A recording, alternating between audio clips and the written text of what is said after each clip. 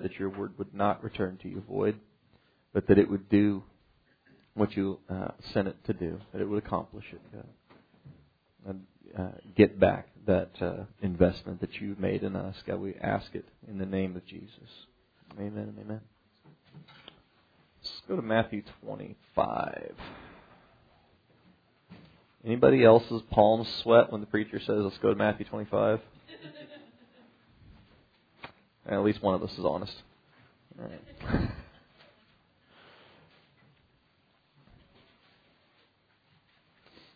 So this is, a super familiar thing I want to talk about this morning.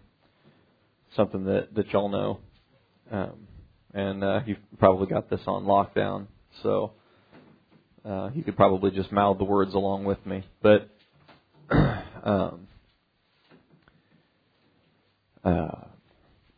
in Matthew 25, he talks about the sheep and the goats. And every time I read this, I do think of this this book somebody had that said "Church is Stranger Than Fiction," and it had all these like funny little comics and jokes and stuff about church. And you see this preacher standing at the pulpit. And he's like, "Over the years, I feel like I've gotten to know most of you rather well," and everybody in the congregation is a sheep or a goat. But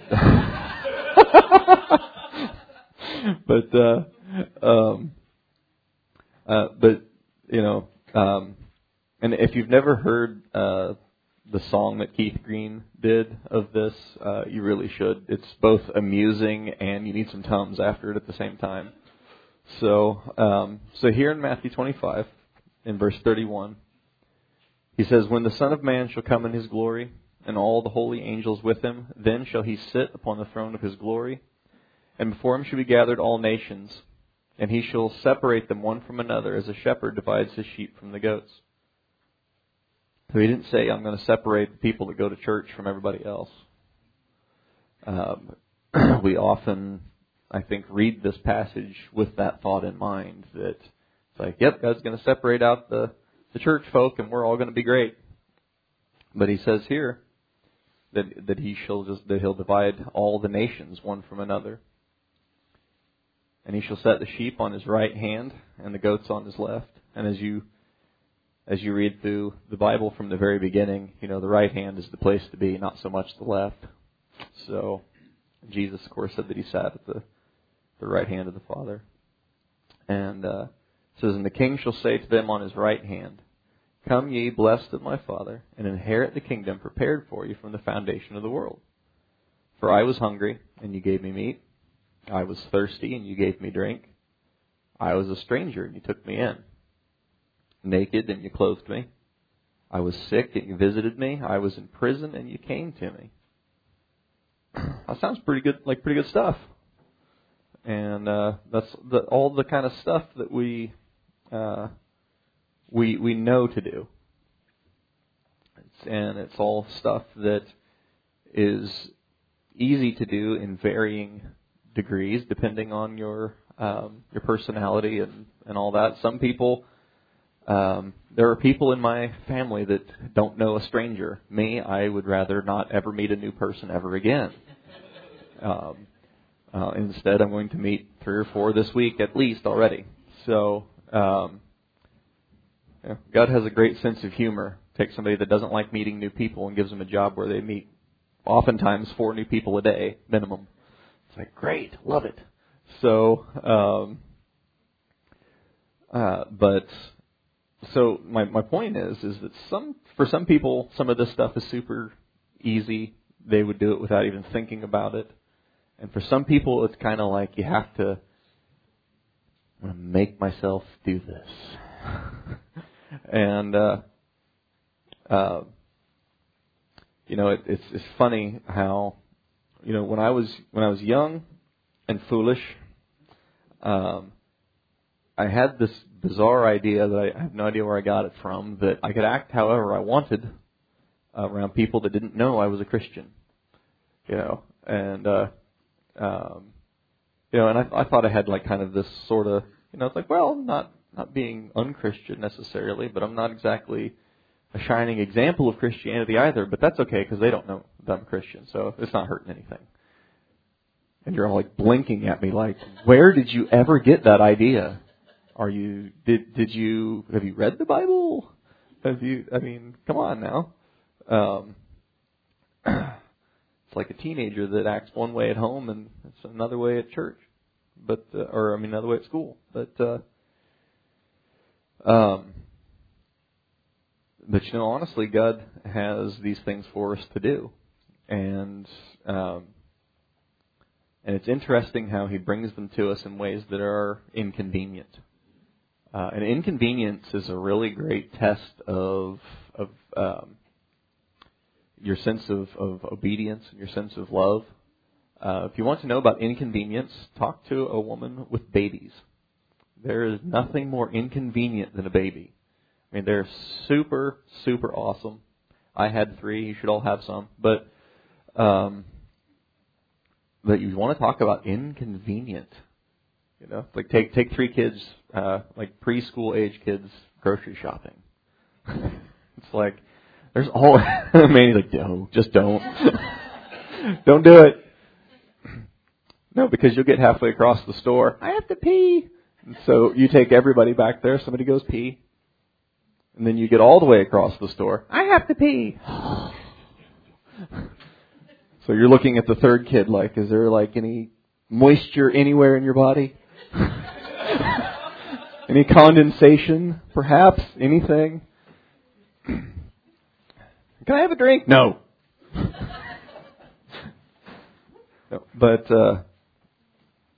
that's the thing though. But because mom loves the kids, it's like, all right, well, let's go. And again, for some people that's easier than others. But so God will bring us these sorts of things, kind of put them in our life to see what we do with them. And He knows what you're going to do with it, but it can be really eye-opening to see for yourself what you would do with it. There was a young man that kept coming to my house, and I wanted God to touch him, but I also wanted him to have somebody else do it. Because he really drove me up the wall. And it's like I would see him coming up the sidewalk, and I would think, hast thou found me, O mine enemy? And it's like, oh man, here he is. And my kids picked up on it, and they didn't particularly like him either. But I would tell them, I was like, no, we're not going to turn him away. We're going to be nice, and we're going to treat him right because, for one thing, it's like, imagine you've been to his house, you saw what his family is like, and can you blame him for wanting to be here, even if anybody with. I don't know. We're pretty guileless people. Anybody could tell we'd prefer that he wasn't there, but we're going to be nice, I think. And I'm working on that. But it's like I would think that it would be less uncomfortable to be in a situation like that than to just be at home if you were him. So you got to think about that. But I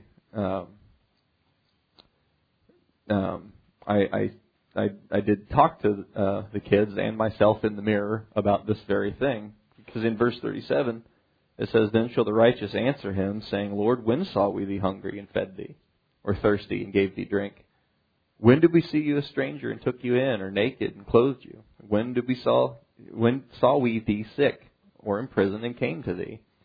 And the king shall answer and say to them, verily I say to you, inasmuch as you've done it to one of the least of these my brethren, you've done it to me. Hence, how I mentioned makes your palms sweat when somebody says, let's go to Matthew 25.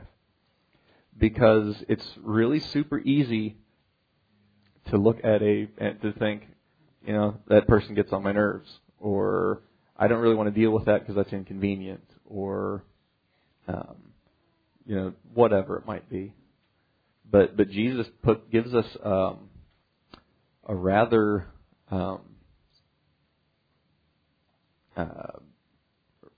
very confining sort of definition about what his expectation is.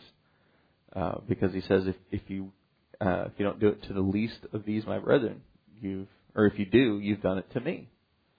So, and I would remind myself of that every time this kid would come up on my front porch. I would think, "Hast thou found me, O mine enemy?" And then I was like, "Nope, that's the wrong scripture. Actually, if you've done it to the least of these, you've done it to me." So Jesus is at my door asking to come in. And I think there's a reasonable balance. It's like, kid comes to your door, you don't have to let him in every single time, but you can't just reject somebody and turn them away. And so he gives us this concept then about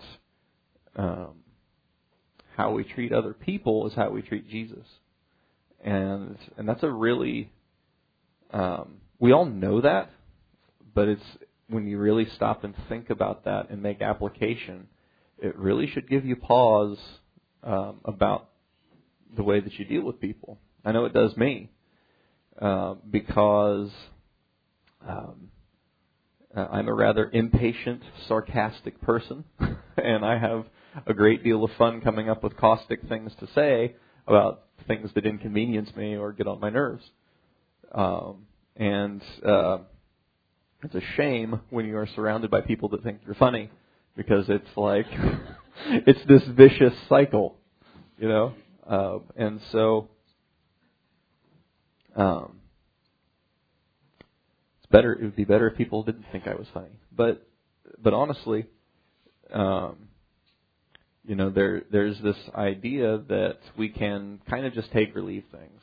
Like, I'll do that if I want to, or I'll not do that if I want to. And if somebody asks you for help and you can't, for a legitimate reason, that's one thing.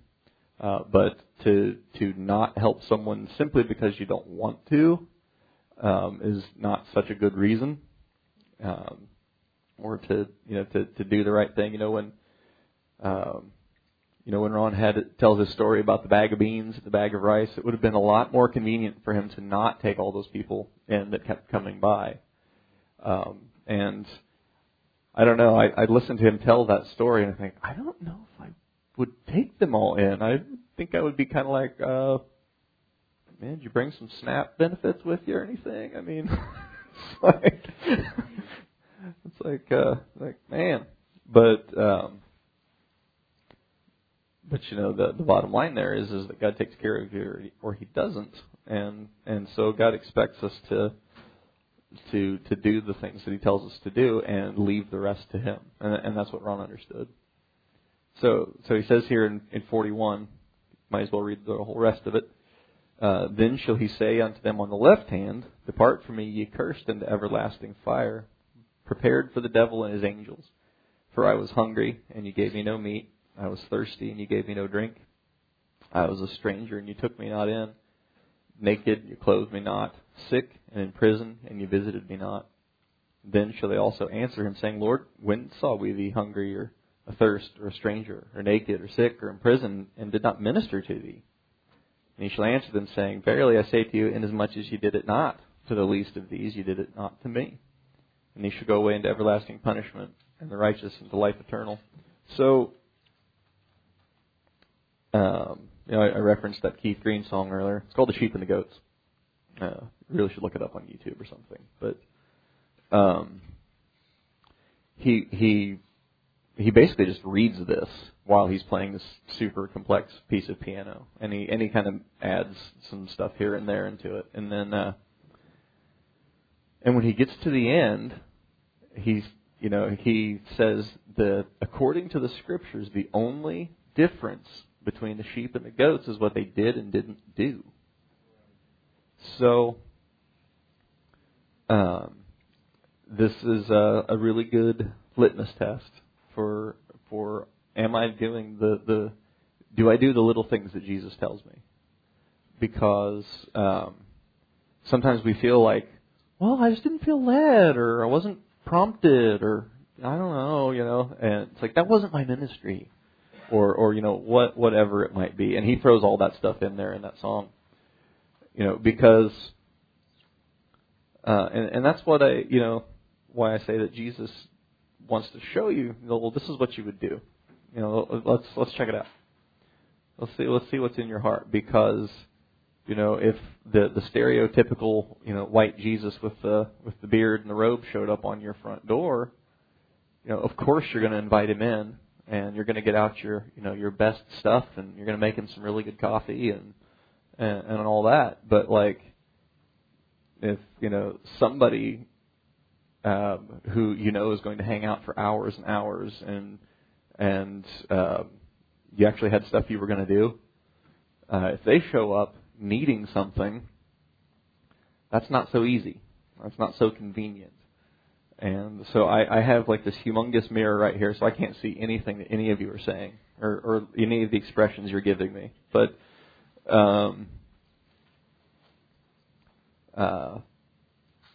he is crystal clear with this expectation. And I was talking with somebody yesterday about spending time with God. And I have to qualify everything I'm getting ready to say with the fact that you must want to spend time with God, to get in the Word and spend time in prayer. It is a necessity. It's like to say that you don't need to read and pray would be like you don't need to eat and breathe, But at the same time, we often really focus down on our like time clock with spending time with God. I believe there is a real discipline necessary to seek God, because if you just leave yourself to do it just in this floopy, I'll do it when I feel like it kind of thing, it won't happen. And that was something that I learned. An old saint talked to me about that when I was probably 20. But I kind of had that reiterated to me working with a business coach, because he's like, if it doesn't have a home on your calendar, it doesn't have a home in your bank account. And I was like, that makes a lot of sense. So if you don't make time to spend time with God, you won't, because it will. A million and one things will come up.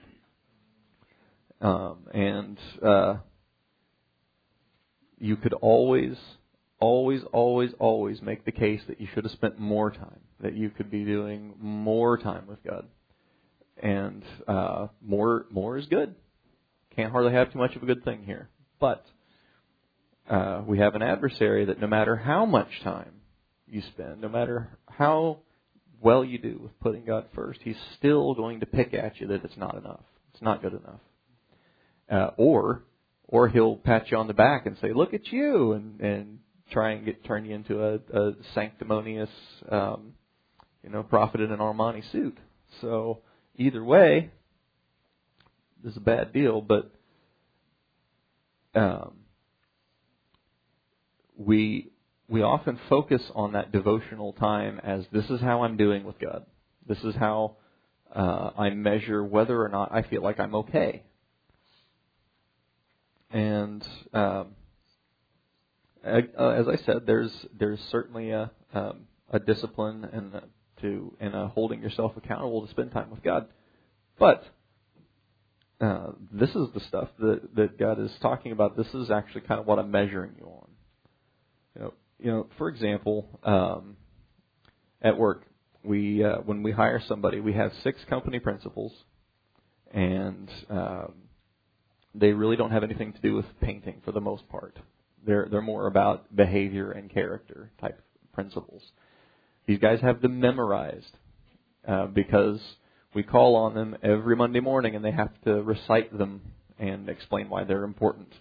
And so we find all kinds of great ways, go clockwise, go counterclockwise, who has the most luxurious beard, or whatever, It's a lot of fun. We really enjoy those meetings. But they sign a copy of this when they come on board. We've got it in a little folder in Mike's desk that's like, I understand that my employment is contingent on adherence to these principles. So we're not grading. You would think that we would be grading these guys on, are you painting in straight lines? Are you picking up your trash? And things like that. And we are. And that is super important. But it's not as important as the behavior, not as important as the experience that they're providing. And so it's sort of the same way here. It's like we think that we are being graded on how many chapters did we read this week and how many hours did we spend in prayer. And that's a great thing to be paying attention to. Not saying it isn't. But what he says here is, if you did it to the least of them, you did it to me. If you didn't do it to the least of them, you did that to me. Or you didn't do that to me. So I want to read just cherry pick a little verse out of James here. I'm sure you're familiar with it. So in chapter 1, he's talking about being a doer of the word. Because you can be a hearer. In fact, maybe I'll just go ahead and read this whole passage because it's great. In 19, he says, "Wherefore, my beloved brethren, let every man be swift to hear and slow to speak, slow to wrath." Wrath is a good word. It's like an agitation of soul. So you want to be. He tells us that we should be slow to that. He says, "For the wrath of man works not the righteousness of God." Sometimes we feel like we want to beat on somebody with a scripture. Or just point out, hey, the Bible says X, Y, and Z, and sometimes you do need to do that. But if you're super enthusiastic about calling somebody out on something that they're doing, hey, I got a scripture for that, why you don't do that, probably not a good time to say that then, because probably the less enthusiastic you are about it, the more likely that would be the right thing to do. So he says, "Wherefore lay apart all filthiness and superfluity of naughtiness," which is a great phrase. Superfluity, superfluous, over and abundant, way too much, extra, excessive. Love it. Excessive naughtiness. And I don't know where they come up with the word naughtiness. I mean, I guess this was in the 1600s, but when they translated this, it's actually wickedness is a closer word to it. So how much wickedness would be superfluous in it, any of it? Yep. Any little bit of it. So lay apart filthiness and superfluity of naughtiness, and receive with meekness the engrafted word which is able to save your souls. So that's the answer to, but I don't want to do any of that stuff. And it makes me feel miserable just thinking about it. It's like, well, so God, I want you to cut me and engraft your word into me. Ron's talked about grafting trees. I sort of tried something like that once. I had a zero-turn mower when I lived in Baldwin, and I ran over this little tree trying to get too close to it. And I thought, no! And so I literally, it was still sort of together, so I literally stood it back up and taped it all together. And I'll be darned if that tree didn't grow like awesome. And it just had branches that like started like 3 feet off or 3 inches off the ground. And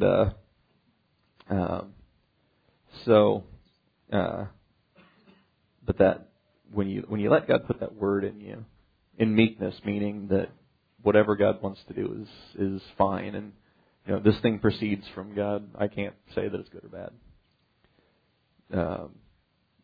He says that doing that is able to save our souls. So he says, "Be ye doers of the word, and not hearers only, deceiving your own selves." We get so caught up sometimes in not wanting to measure ourselves by our actions and our deeds, because we understand that that's not what makes the pearly gates swing open, that we kind of think we don't have to do anything. And yet, he says here to be a doer of the word. So if you're going to be a doer of the word, you have to hear it first. And not just hear it like it bounced off of my eardrum, but I actually took in what was said, processed it, and internalized it, and decided to act on it. And so God is quite plain in His Word that His expectation is that. So He says, if any man be a hearer of the Word and not a doer, he is like a man beholding his natural face in a glass. For he beholds himself and goes his way, and straightway forgets what manner of man he was. It's like looking in the mirror and walking away and forgetting what you looked like. And I've told you this before, I don't know how many times I love clothes, and I'd get this shirt, I'm like, oh, this is going to look awesome, and put it on. I'm standing there in the dressing room, and I'm like, oh yeah, I forgot I was that shape. This kind of shirt's not going to work for me. And so it's like you can forget what it is that God showed you if you're not really paying attention, because you should see yourself in the Word. And if the comparison is not so flattering and makes you say, oh yeah, you don't want to just walk away and forget what you saw. You want to work with God on that and say, now God, what can we do about this? I want you to change this in me. Show me those opportunities that I'm overlooking, and help me to do the right thing. And just change me. Bring the fire. It's like, I love it. You read through the Bible, and He's got fire. He's got like sharp stuff. He's got pressure. He's got anything and everything you could imagine to mutilate your flesh and destroy it. And so, it's just like, man, bring it on, God, bring it all. So, of course, there usually is a lot of keening and wailing involved in that process of pressure and cutting and hot stuff. But it really does get us where we're going. And we get discouraged when we see these things that's like, oh man, I could be doing so much better at this. I should be doing this, and I'm not. And having God point those things out to us, is a great thing. But He never points them out like angry, like that's enough of that. Knock it off. It's more like, hey, no. And so the angry, all right, that's enough of that. We're going to seriously deal with that. That's kind of this is a recurring problem that we're not dealing with here. So we're going to deal with it now, and that's a good thing. Honestly, sometimes the places that we want to go in life, or in this walk with God, we can't get there without coming down to that sort of place, that kind of place. I was, Mike and I felt like we were just in this like box canyon, like we were in this box, and I could not see any solution to what we were dealing with, and we were looking at getting this loan for the business that seemed to be the only answer that we could possibly find. And it was going to be a disaster. But we just couldn't see any other answer. And so, and it was like, and I knew we should probably just rest and trust the Lord and just ask Him to get us through it. And I was, but wasn't really resting so much about it. I was just kind of like, okay, God, we need some help with this. Now here's what we're going to do. And, God being the good God He is, seeing that we were about to step off the sidewalk in front of a bus, stop. He's like, no, stay back here, and I'll take care of this. And He did, but I was so discouraged. I was so excited that God had stopped us from making this terrible, terrible decision. But I was so discouraged that we were both so ready to make it.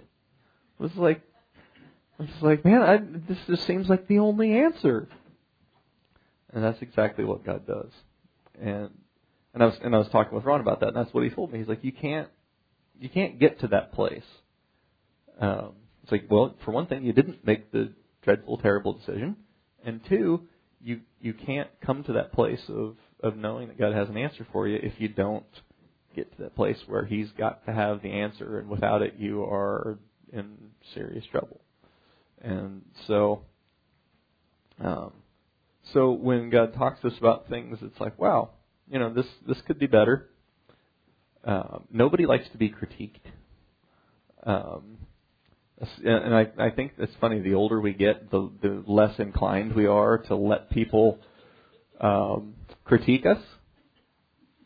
Mike and I have to have all kinds of unpleasant conversations about, so where did you come up with that? I don't know, man. It's like, I know I need to have a better answer than that, but a lot of times I just don't. I'm like, I don't know. Dang it.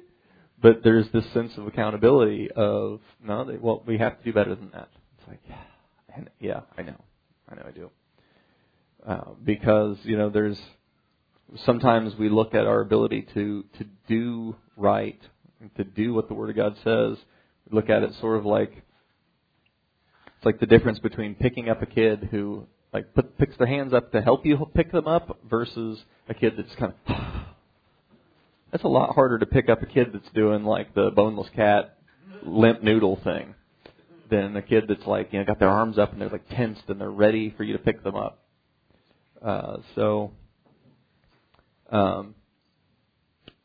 we don't want to forget about what it is that God shows us, and not be swallowed up with discouragement about it. If He's pointing out to you that there's something you need to be doing better, it's like, man, God, I appreciate you showing me that, because if I wasn't aware of it, I couldn't do any better next time.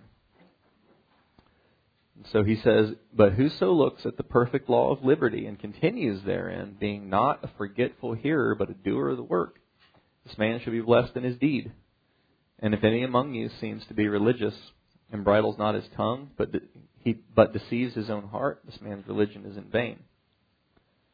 So we can do all the priestly duty, devotional stuff totally apart from what God would have us do. If our heart is not in the right place, and if we're not doing the things that God tells us, we're really we can lose a lot of momentum in seeking God.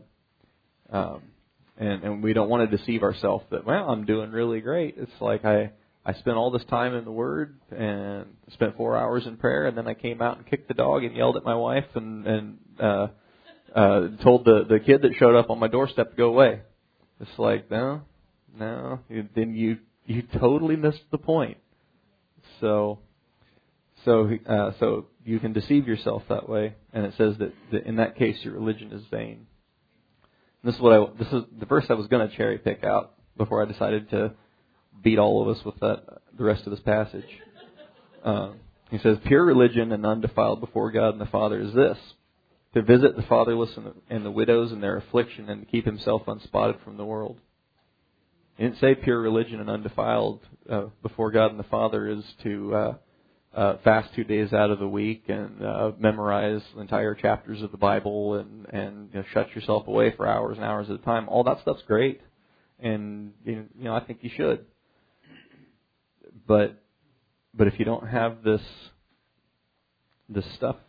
thing in your life about doing the stuff that God tells us to do, and to keep ourselves unspotted from the world, it's easy to get spotted with the world because it's everywhere, and so we want to stay close enough to Him and obey Him in those things that He would have us do, and it really does keep us unspotted from the world, and that's what we really want. So I appreciate you following along while I flagellated all of us with the Word of God, and it's almost like it's like going to the gym. It's like, this is really miserable, but it's so good. So, Jesus, we just thank you for your word. God, we're grateful to you. And God, what we want is to draw near to you, God, with a full assurance of faith. God, I know that spending time with you really does ease the difficulty of doing the things that we wouldn't want to do. God, that obedience is fueled by that time that we spend alone with you. And God, I know it works in a cycle. All of it works together. God, we have a tendency to so compartmentalize our lives, God, and yet you want to be a part of everything in our life, God, and that our life would be about you, God, and you've shown us over and over again that when we put you first, that everything else falls into place. When we do the things that you would tell us to do, God, that everything else just falls into place. Now, God, today I just pray that you would bring us into this place. God, accomplish these things in us. God, show us the things you'd have us to do. Show us the things that you would have us just rest about. God, lead us and direct us as only you can do. God, help us to take serious the hour that we're living in. God, I've not intended in any way to minimize the importance of time alone with you. God, I just pray that you would draw us all into that place, God, and that we would stir ourselves up to take hold of you. And God, I just pray that in this place today that you would do exactly what you want. God, you know every need in every heart in this place. God, and we're bringing them to you this morning, asking you to do something about it. God, like the woman who pushed through the crowd to touch your garment because she knew that if she could just touch you, she would get what she needed. God, if we've not come with that sense of expectation this morning, God, remind us. God, stir up that sense of expectation in us. God, I have things I need desperately from you. God, and I'm coming to you in expectation and hope today. And God, we just pray that your Spirit would have preeminence in this place. God, doing what only you can. God, we just praise you, worship your righteous name. God, amen and amen. All right.